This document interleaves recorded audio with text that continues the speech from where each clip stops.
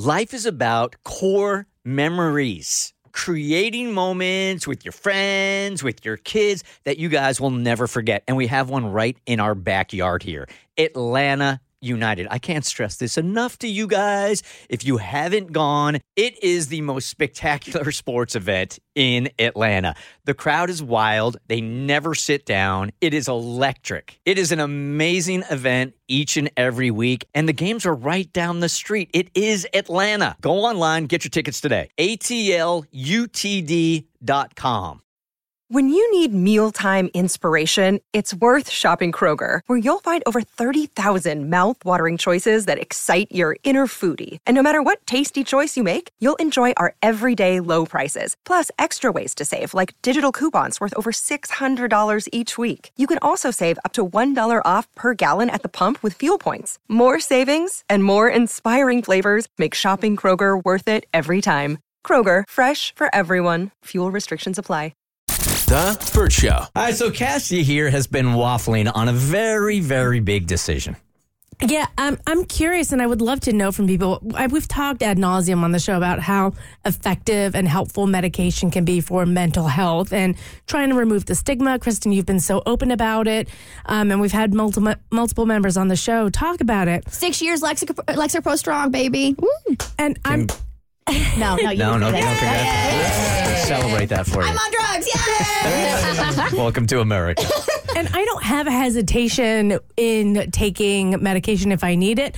My question is, how do you know when you need it? Oh, you know. Do you know? Because I keep waffling back and forth because some days I feel great and I feel fine and I feel like myself.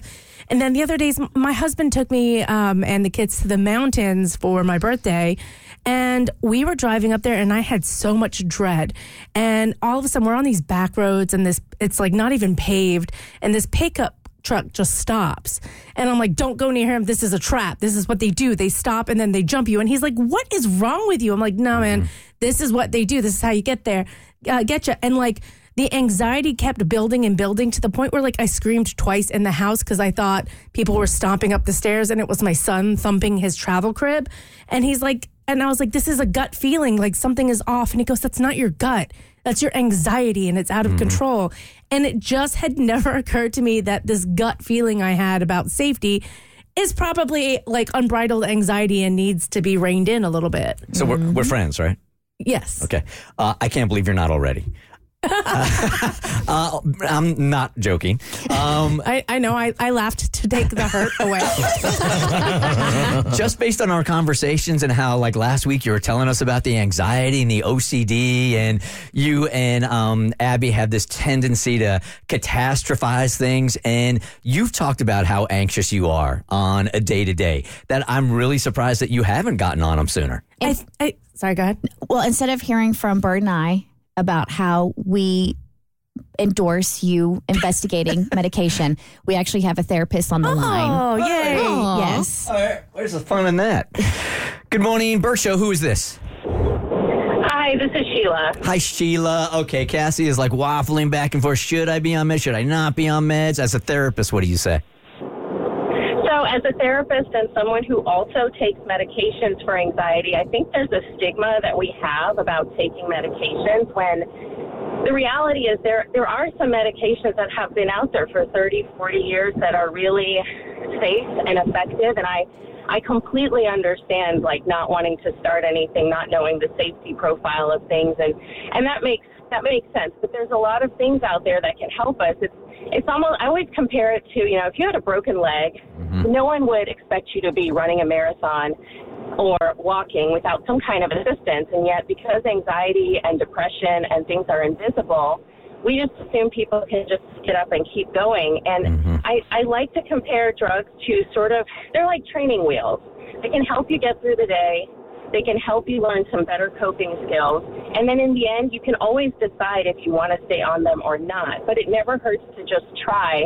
And one of the things that you don't realize is once you start taking them, it's not like they make you feel high or happy or on cloud nine, but you realize, wow, this is what it's like not to ruminate so much. This is what it's like to just go through your day and feel effective and feel happy and feel like you're yourself.